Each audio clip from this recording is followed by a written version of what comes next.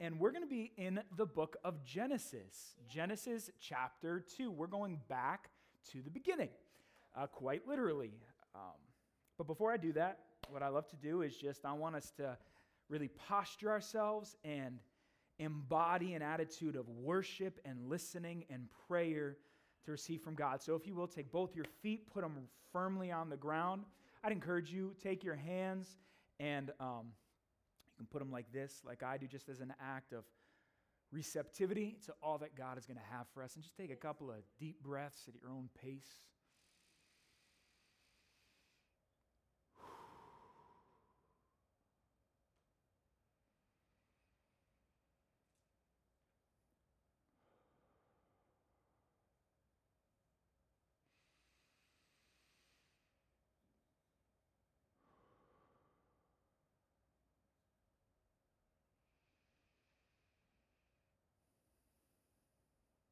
Father, in your presence today, we come.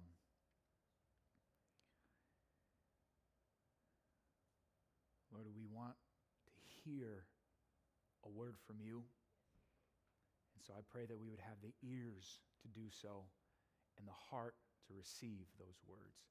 Transform us from the inside out. And in Jesus' name, amen. Amen. So the title of today's message is Tend to Your Garden. Tend to Your Garden. Has anybody here ever gardened before? Show of hands. All right.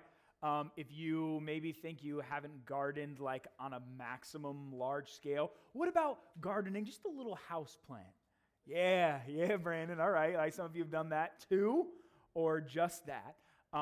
So you all kind of have a little bit of experience with that. Whether you have a green thumb or not, whether you allow plants to grow well or you absolutely decimate the population of the greenery in your house or in your yard, that's okay. I'm not about to judge you for it, and I'm not here to give you tips on how to plant.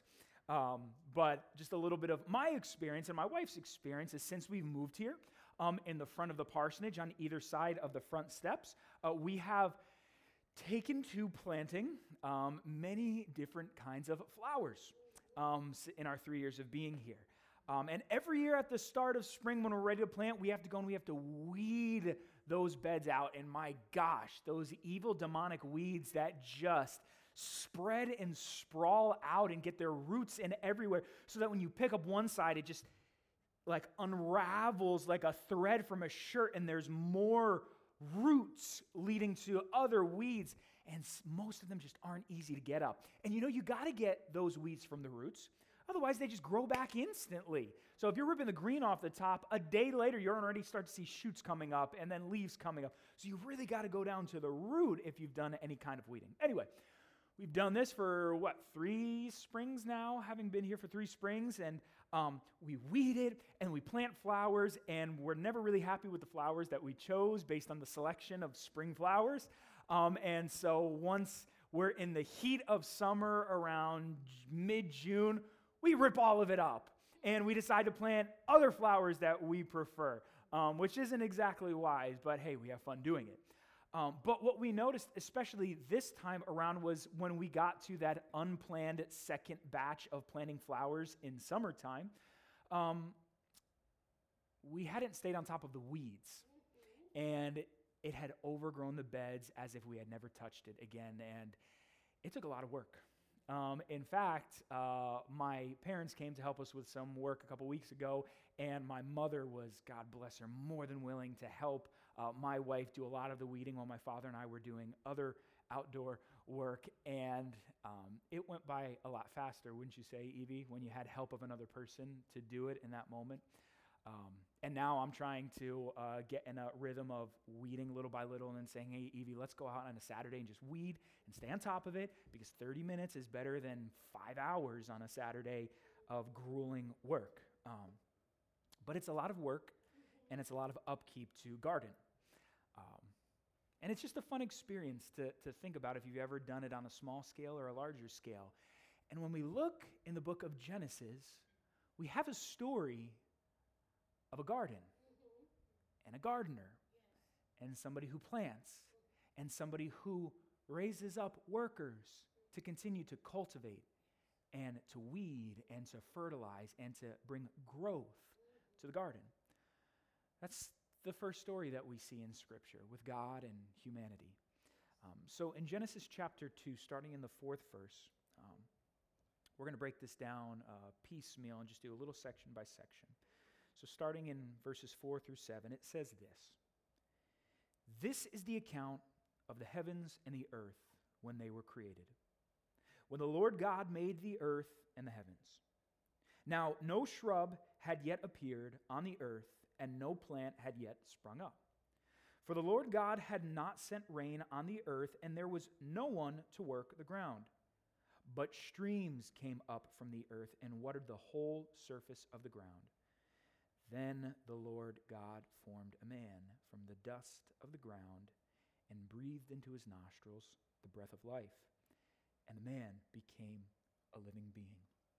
So just to point out, in case you noticed or might come back and notice later, you're like, wait, I thought the beginning of the creation account was in the beginning God created the heavens and the earth, and the earth was formless and there was nothing in it, and then he created the lights and the stars and the luminaries and the expanse and the waters. That's correct, but that's in Genesis chapter 1. Here in Genesis chapter 2, starting in the 4th verse, the latter half of the 4th verse, we see the account of Genesis, let me put it for you this way, zoomed in. It's not a different account. It's a focused account. Whereas the other one was a broad, detailed, this happened, this happened, this happened, this happened, this happened, covering all the bases. Chapter 2, it zooms in a very personal, specific, detailed manner, especially surrounding humanity. So let's get into this zoomed in account a little bit.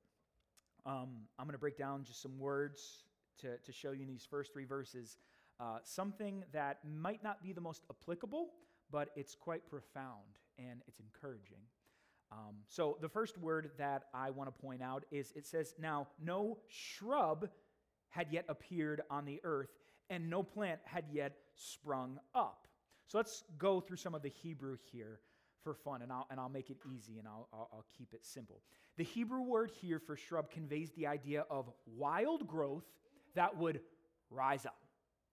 It's this very literal understanding of imagery of something on a flat plane that rises up. It's not something that falls down. It's not something that comes at you from the sides.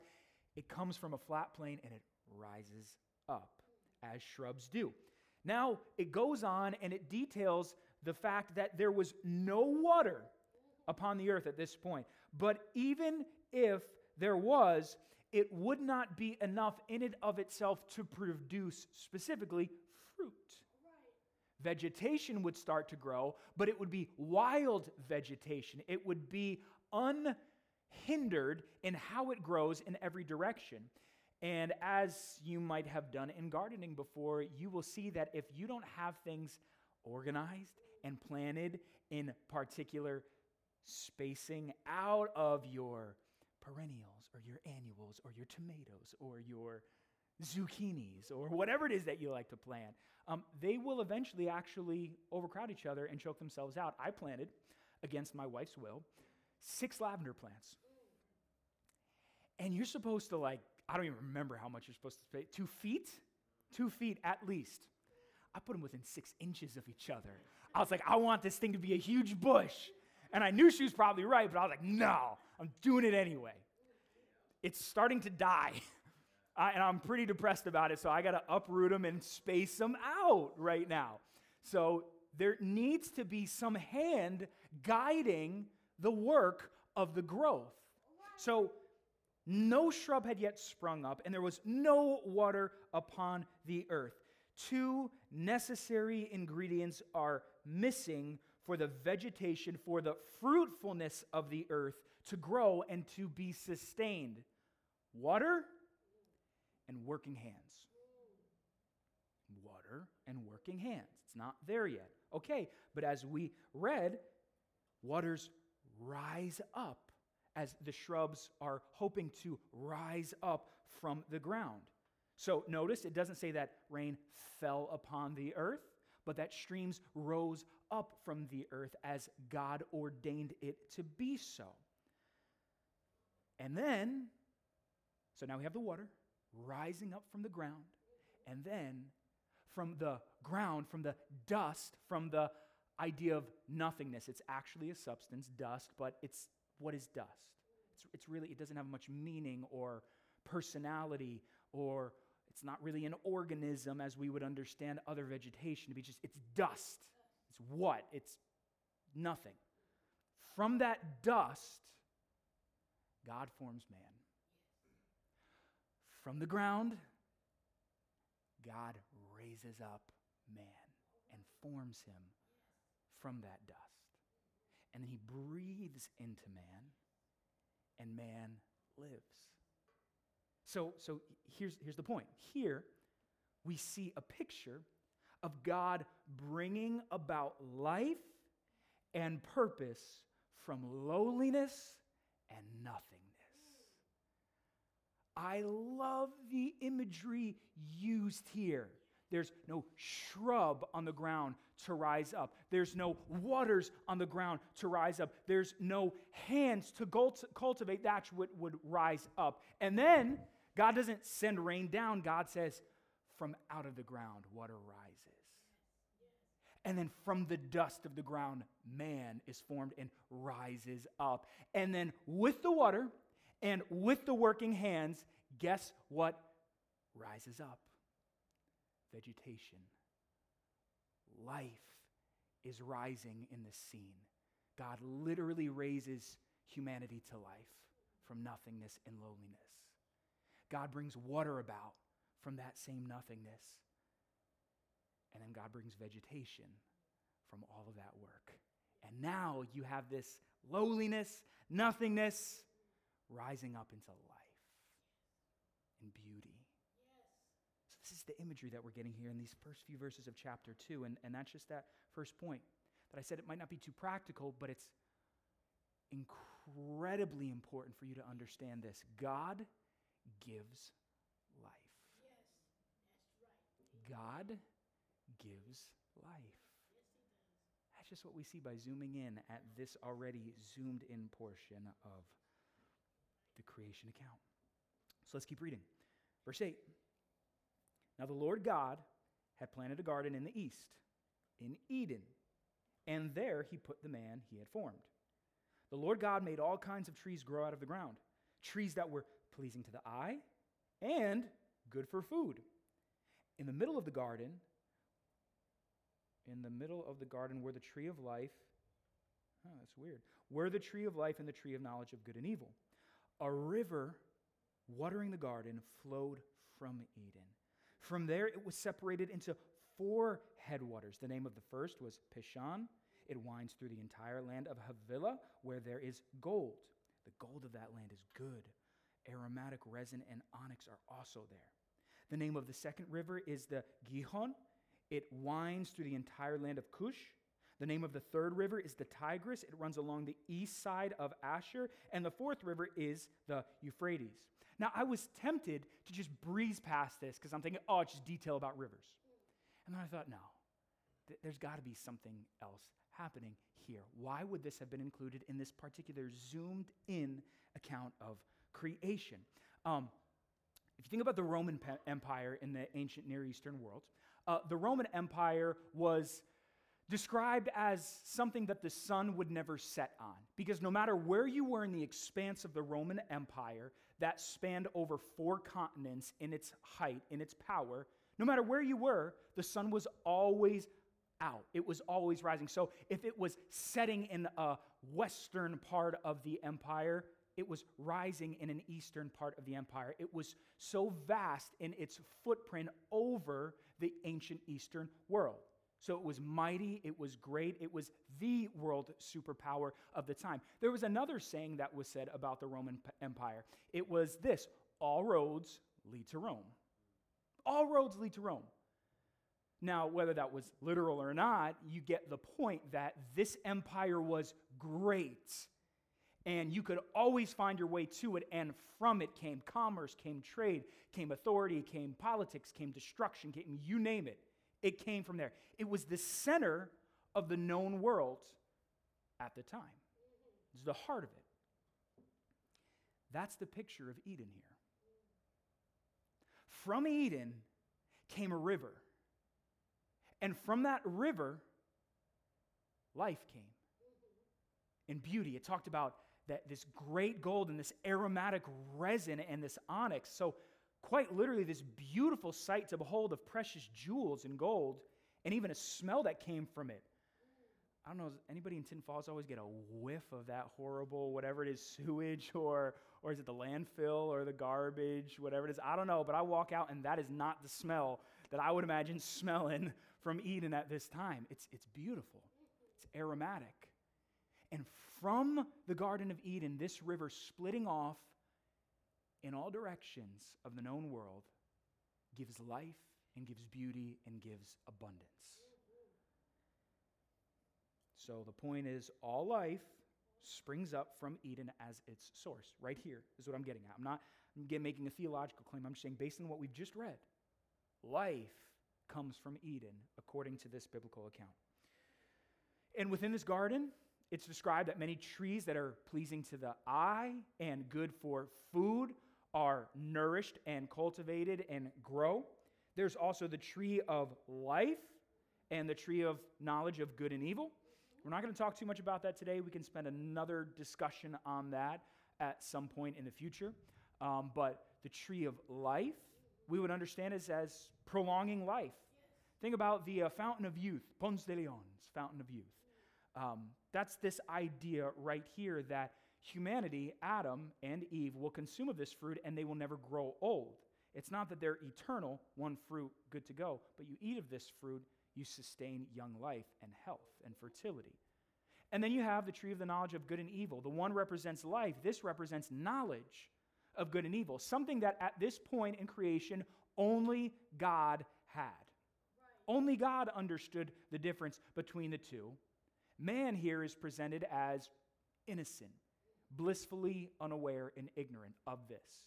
But still within the heart of Eden, you have a great power to sustain life itself and a great knowledge to understand the difference between good and evil. So just get this picture of greatness, life emanating from it out to the rest of the world and at its source, that which preserves life and that which understands the difference between good and evil, a great knowledge. It's all here in the Garden of Eden.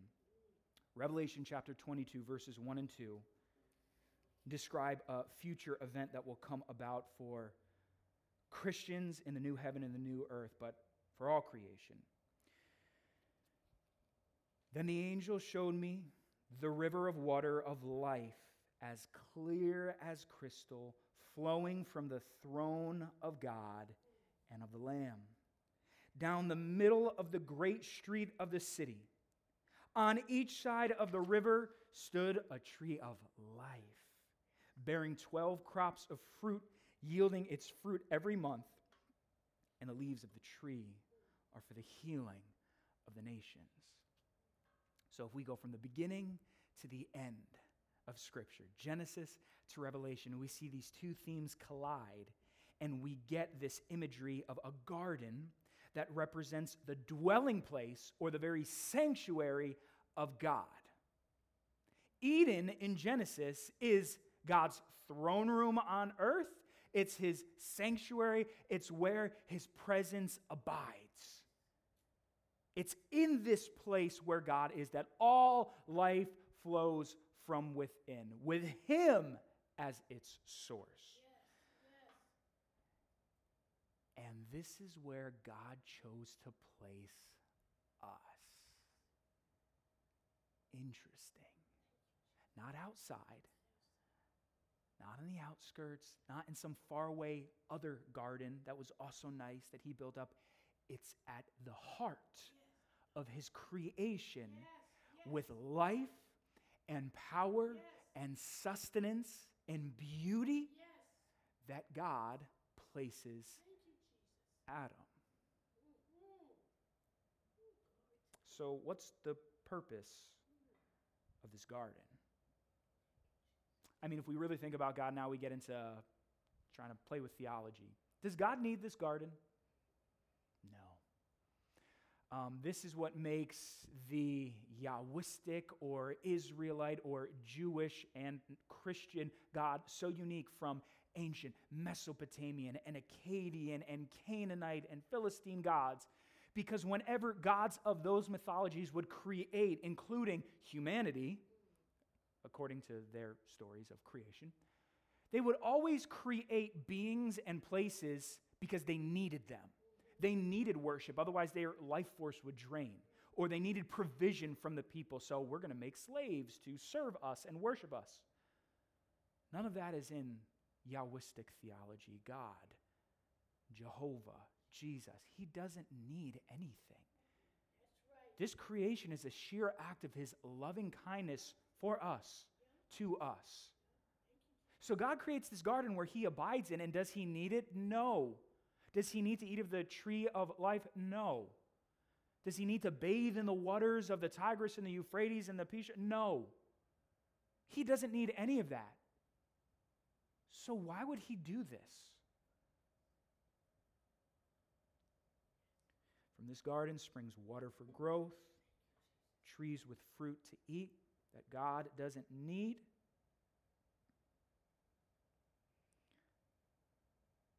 God created this space for us. What a profound reality to think about. That God created this for us and placed us in the heart of it.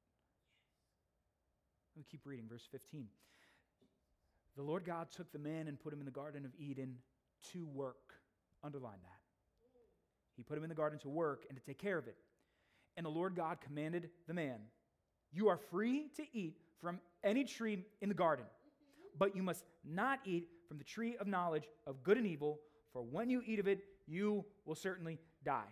Now again, I told you, I am not going to contend with the question of why would God ever do that? If he loved us, and that's a big question, and I honor that question, I'm not here to answer that today. We could talk about that one-on-one afterwards, or I can preach another message on it in the future. It's not today. I don't want us to get hung up on that because I don't believe that's the intent of the author behind the story. For us to get caught up in, why would God? If we get caught up in that, we're missing the bigger picture of, oh my goodness, look at what God gave us. And we just start nitpicking on one little detail that we think is unfair. And if we're there, then we've missed all of what we don't deserve that God has given us. So, God talks about this, and I want to focus on that phrase, to work. God placed Adam in the Garden of Eden to work, to cultivate the land. So the Hebrew there, let's get into a little bit more Hebrew, carries this idea of agricultural work, so gardening or farming, but specifically it has this tone of sacredness. It's not just having fun in a garden. There's this holiness to this act conveyed in the Hebrew, that when Adam cultivates and farms the land, allowing and providing for a helpful place to grow, it's sacred. It's set apart. It's holy. So there's a priestly undertone to this. When we think about priests in the Old Testament that were a part of upholding the Mosaic law, they would be in the sanctuary, the temple of God, and they would work through all of the commandments, and they would make particular sacrifices and bake certain breads and burn certain grains and construct wood upon an altar that they were to keep burning all the time, that it would never go out, and they would wear particular garments, and then they would lead the people in all of these different processions and processes to worship God. The same idea is present here, where we have a sanctuary, the place where the presence of God dwells, Eden, and a priest that's here to do the work in the presence of God. So the priestly work here is this idea of preserving what has been finished and finishing what is still unfinished. We might lose lights. Fun. Finishing the unfinished, helping bring about the growth that is yet to take place, and cultivating for growth. So gardening here is holy.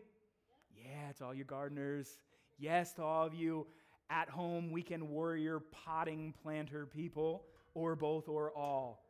It's holy. At least here it is.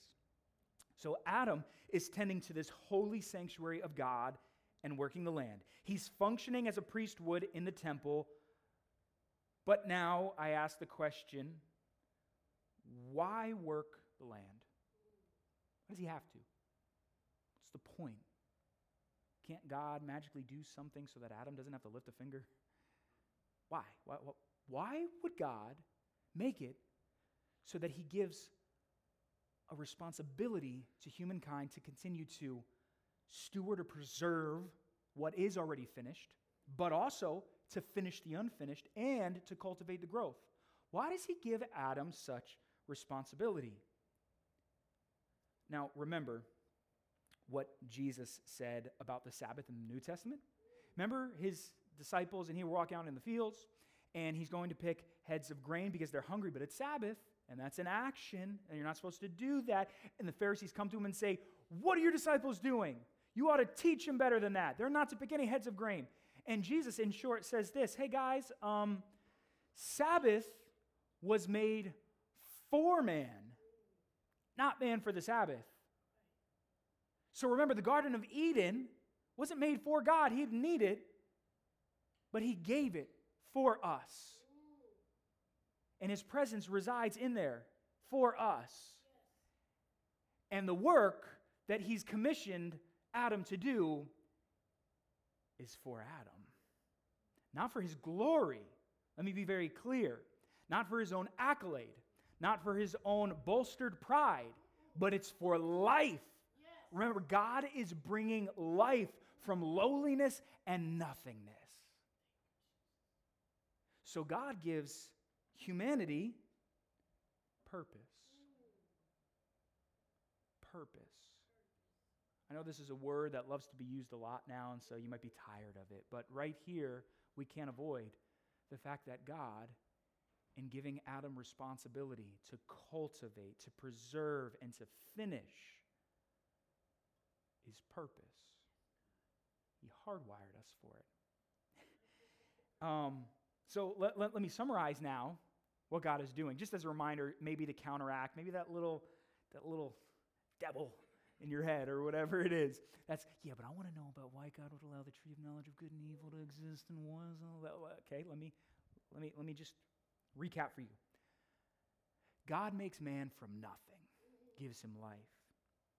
Then he gives him the perfect job in the perfect location, and he gets eternal youth. How does it not get any better than that? That sounds like a pretty good life to me. No bureaucracy, no politics, no backaches, no bee stings, I don't care, no arthritis, no vomiting because of food poisoning, because that tree ain't going to make me sick. It gives me eternal youth. That's a pretty good story, if you ask me. And it's a good setup. So when we live in our God-given purpose, here's the deal. What a holy thing to do. What a priestly thing to do. And not like you got the little collar on and you're Catholic. I just mean priestly, holy, in service of the Almighty God. And it's giving you more life. You're living in that life that God has given you. So let's keep reading. Verse 18. The Lord God said, it is not good for man to be alone. So pause. In spite of all this provision and blessing that God has given, God never meant for your purpose to be fulfilled alone. Okay, so God said, it's not good for man to be alone. I will make a helper suitable for him. And all the ladies are getting angry right now, so just buckle up, stay with me.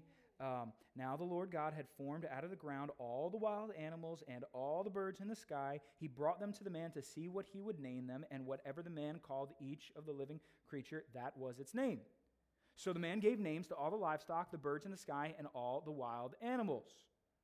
But for Adam, no suitable helper was found. So the Lord God caused the man to fall into a deep sleep. And while he was sleeping, he took one of the man's ribs and then closed up the place with flesh. Then the Lord God made a woman from the rib he had taken out of the man, and he brought her to the man. And the man said, "This is now bone of my bones and flesh of my flesh." This is a love song happening right here. This is not, all right, this is now bone of my bone and flesh of my flesh. She shall be called woman, for she was taken out of man. That is why a man leaves his father and mother and is united to his wife, and they become one flesh. Adam and his wife were both naked, and they felt no shame. All right, so there's a lot there to finish up this account. But the first thing I want to come back to is, what was not good about this part of the creation narrative? What did it say was not good? For man to be alone. Loneliness. It's not good. This is straight from God's word.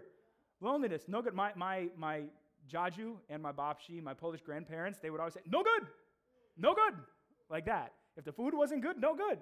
And my grandfather was doing some sort of construction project. I remember helping him lay a lot of paver stones once, and he goes, "No good." And he ripped them all off and put some new ones on. No good. It's no good. It's not complete. It's not right the way that it is. As a builder, as an architect, as a gardener, no good. Man is alone. He's got his purpose. He's got eternal life. He's got the best job. He's got perfect health. He's killing it at work, naming all the animals. And God says, it's no good. He's alone. Now, remember, why would God say this is no good? Because you maybe think, oh, did God make a mistake? God didn't make a mistake. Do you remember in chapter 1 when it describes how God made man? Do you remember that phrase? We made man in our own image. Our, plural, own image. In our likeness, man was created. Who's the our? Who's the we here? This is why a lot of people give you a little bit of apologetics. Muslims and atheists especially love to point out that there's no Trinity in the Bible. Also, Jews also love to point this out. I'm not condemning them. I'm just giving you a little bit of apologetics, a little bit of defense of your faith. The word Trinity is nowhere found explicitly in Scripture, but it's very easy to see the implicit nature of Father, Son, Holy Spirit all the way back in the beginning. Who's the we? The people who thematically keep coming up in the Bible. Father, Son, Holy Spirit. Right here we have a Trinitarian theology in the text. We are to make them in our image.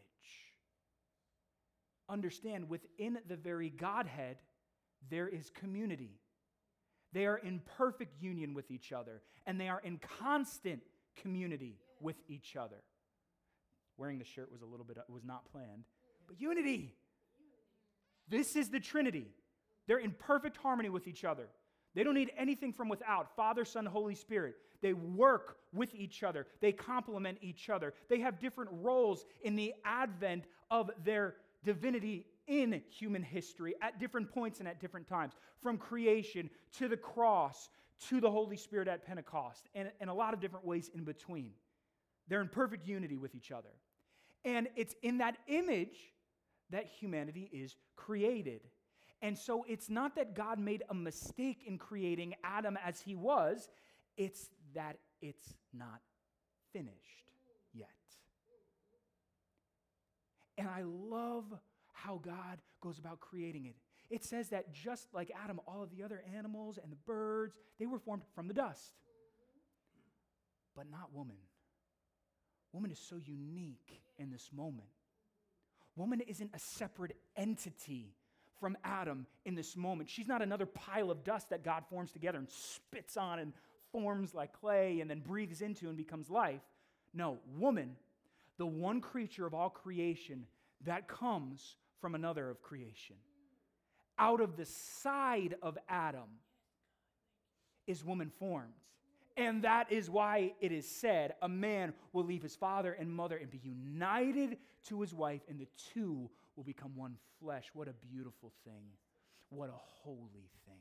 What a godly thing. What a life-giving thing.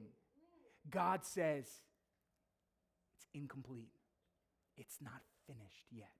And there's only one way for me to finish this creative work. So from Adam, Eve comes. Now, for the word that really kind of sets some ladies off. He needs a helper. He needs a helper. I remember as a kid, my father would always tell us to come out and help him fix the vehicles. Whatever work we had to do on the vehicles, we would do. And I would have to go out there, and I would be excited. Like, oh, man, I wonder if I'm going to use the ratchet today, or if I'm going to be able to use the impact wrench today, or I wonder what I'm going to be able to do today. And I'll be real. I love my dad, but that's one area that I wish he had done differently, is that he never let me do it myself. I was the helper. I was the dude who's hold the flashlight. 3 hours later, oh, you're not shining the light where it needs to go. I know, I can't stand this. I get a headlamp. Oh, or go get me this tool. I was the gopher. I was the helper gopher. I kind of am going to assume for a lot of people, a lot of maybe even ladies, they kind of see that in the text as what the helper implies, just the little errand girl that runs around and does the little loose end things. That is not at all what the text says. And it's not just my desire to make you ladies think more of yourselves. I'm going to give you what the text says. Go to the Hebrew, and what's fascinating is this word for helper in the Hebrew is used to describe one person above all else countlessly throughout the whole Old Testament. This word helper is used to describe one other person abundantly throughout the Old Testament, more than anybody else it's used for. You want to guess who that is? Nope, close. God. God.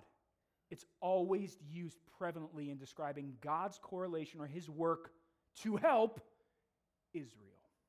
Same word. Israel cannot do it without God. Man cannot do it without women. It's not a gopher. It's a godly way of working with and for and on behalf of someone. And if anything, you can probably stretch this a little bit more. It's not right to do, but we can reverse the roles. God's the one who has authority over Israel. Ladies, you can take this too far and say, we got the authority over you guys. Don't go that far. Don't go that far. That's a little bit of a misuse. You ain't God. But man, you have power, ladies. God gave you such power to complement, if you're married, your husband, or maybe one day your husband. What a beautiful picture. And ladies, what an incredible, distinct privilege you have as created by God in a way that no other part of creation has been created, and given a responsibility and a purpose, the likes of which no other creation has. Truly, what a unique gift. All right, so moving on, verse 20.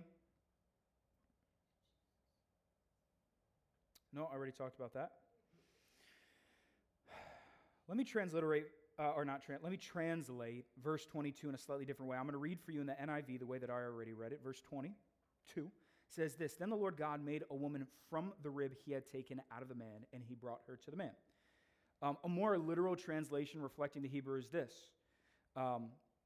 Then the Lord God built up the side he had taken from the man for the purpose of making a woman. There's more, if you caught it, a little bit more of, again, a uniqueness and a purpose behind it. The first way kind of does lead you to believe that, okay, you're just used for man, and all right. This way, it's no, from man, you're built up. Again, unlike no other part of creation has been built up. While the rest come from dust, ladies, you're built up from humanity, from man, from Adam. What a beautiful thing it is to be united as man and woman, as we were created to be. So ultimately in verse 24, That is why a man leaves his father and mother and is united to his wife, and the two become one flesh. A man seeks a woman, plain and simple, because a part of him is missing. This is not a message for you who are single to feel pressured or to feel bad that you have to go and get married. That's not what this message is. It's not. But I do need to honor the uniqueness of our creation as being man and woman and being united in such a holy way. We were created to seek that out. Paul says in the New Testament, in the book of Corinthians, that there is a gift that we would use the common terminology to say celibacy. It's a gift to be celibate. Paul says not all should seek that because it's a very unique gift. And for those that don't have that gift, seek marriage. And I did say marriage. I'm going to be real about that, and I'm going to stand on that. It does you no good to just hook up. It does you no good to move in with each other. But that's a sermon for another day about commitment and covenant and marriage. So what? What do we take away from all of this? You probably took a lot of notes and have a lot of things swirling through your minds. Let me just give you a bunch. Let me shotgun a bunch for you to kind of recap and summarize it up. Number one, there is no life apart from God. That's what this story shows us. It's from God, from the lowliness and the nothingness, that all life rises up. And apart from Him, none of this happens. There is none of this. There is no us. So, there is no life apart from God. Number two, our work/labor is not separate from serving God. I think this is very important. Because I think, because of the toilsome nature of work, whether you love your job and you want to do your job to the day you die, or you hate your job and you curse your job every day that you wake up on the way to work. If she gives me one more responsibility, I'm going to lose it. If he tells me to work overtime, I'm going to lose it. Okay, regardless of where you stand with your jobs, your work, your labor is not separate from serving God. Your life is not to be lived, I go to work, 9 to 5, whatever it is, and then when I'm done, I clock out, and then I come and I do God stuff. Then I come and I serve God. Then I come and, okay, you might not be a gardener like Adam was, but work was given to us by God. You've been given purpose. It might not be what you went to school for. It might not be what you dreamed of doing. And it might not be what you're going to do for the rest of your life. But whatever work your hands find to do it as unto the Lord. Be faithful. We were created to work. Now, because of sin, work is harder. It says that if you keep reading in Genesis. Because of the transgression of man, man's curse is that his work is going to be much more toilsome as he tills the ground and things won't grow like they once did. So our work is harder because of sin. There's no question to it. This is not telling you, you better love your work because God created you to work. I'm not saying that. You don't necessarily have to love it. You don't have to like it, or you can. But let your work bring glory to God. And don't separate the two. Let how you work be influenced by the reality that I'm living in the purpose that God created me for. Work. I'm not talking about the specific job. Here's another point, the third point. Working to preserve, complete, and cultivate growth in our lives is a holy act of worship to God, as long as it's for Him. As long as it's for Him. What's the motivation behind the work? So you might latch on and agree and live out what I just said before. That our work is not separate from serving God. You might say, yep, I'm doing this work for the Lord, but somewhere along the way you might deviate. We all do it. And it's all about just getting back on track. What's the motivation behind your work? There are a lot of reasons and rationales behind why we work, and the motivation, the catalyst that keeps us getting up every morning and making that commute and doing that work. Going around those people that we might not want to be around. Breaking our backs in a way that's not going to help us as we get older. What's the motivation behind that work? Is it to get rich? Money's not a bad thing, but is that your motivation? If God's not in that, then it's probably not holy. Is it just to send your kids to, Harvard? Wonderful thing to aspire to do, parents. Wonderful thing, and I don't downplay that. But if that's the sole purpose, where's God in that? And I'm not giving you a specific way that you have to work for God. I'm just saying, where is God in it? I'm not telling you got to come here and give money to the church, and that's the way to. Do not hear what I'm not saying. I'm just saying, where's God in your heart of work? Is it worshipful to Him? Is it holy and set apart as unto Him? Is it for your kids so that your kids can know God more? Is it to get more money so that you can do whatever you want with it to help bless your kids or your family or your church or your community? I don't know. I don't care. But for the sake of glorifying God. It's about how you're working for His glory. All right, 2 more.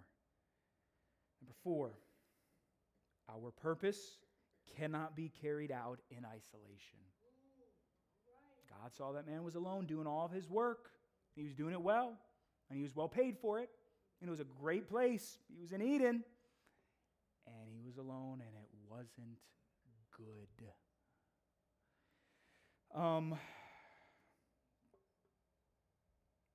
I think this is one that a lot of us can really understand, and a lot of us might be convicted by. I know this is something that I've worked on a lot, and I still got a lot of work to do in this.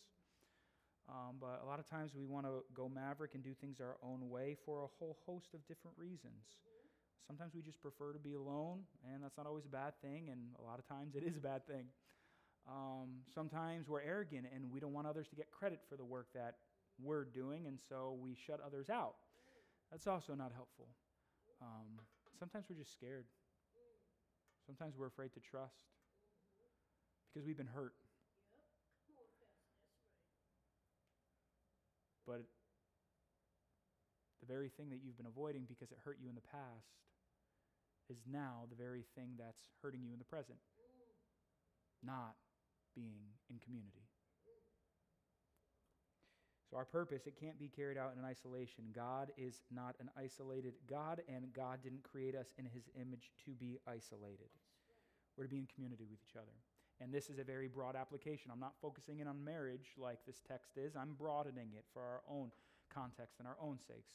I am a champion of marriage, and I encourage everybody who is in a relationship with someone to prayerfully consider that with the Lord. But for all of us, marriage or not, simply put, relationships. Yes. We need them. And man, COVID hurt that. COVID really, really hurt that. I have really seen in talking with my wife that it seems like people are truly, we've always been self-centered. It's part of our sinful, fallen nature. But since COVID, man, it's like it's really all about us and our immediate circle more than it ever has been. Commitment is at an all-time low. Care for others is an all-time low. Service is at an all-time low. Patience is at an all-time low. We've got to fight for it. Yes, we do. We were created for it. Yes, and so we've got some work to do. Yes, and so that's why I invite you next Sunday, especially when we do these, we're calling them love feasts. When we do that, spend some time. Have a conversation with one person you know or you don't know. Yes, have 2 conversations, one with somebody you know and one with somebody you don't know. Relationships take work. They're not always easy in the beginning, but man, when you work and feed them, they're life-giving. You were created for it. And lastly, it's important for us to recognize where the presence of God now dwells. Yes. Garden of Eden, presence of God dwells. God takes Adam, places him there, creates Eve, and that's where they are at this point in the story. Living the good life in the presence of God where all life emanates from. Yes. Thank you, Jesus. So question, do we have to go and find Eden in order to experience this? The long lost Garden of Eden that nobody knows where it is and if it even still exists today or if God destroyed it or hides it from our eyes. Do we need to go back there? No. Do we need to create our own little garden literally that we go and we spend some time in our backyard? I mean, it sounds great and might be very therapeutic for you, but no, that's not where God dwells. God doesn't dwell in a building. His presence can sure show up. God doesn't dwell in a garden. So just for those that say, I don't need to go to church, I worship God in nature. Yeah, no, it's neither. You can say God is not confined to a building. Absolutely. God's also not confined to nature. Where's the one place that the New Testament says God's presence dwells always? Us.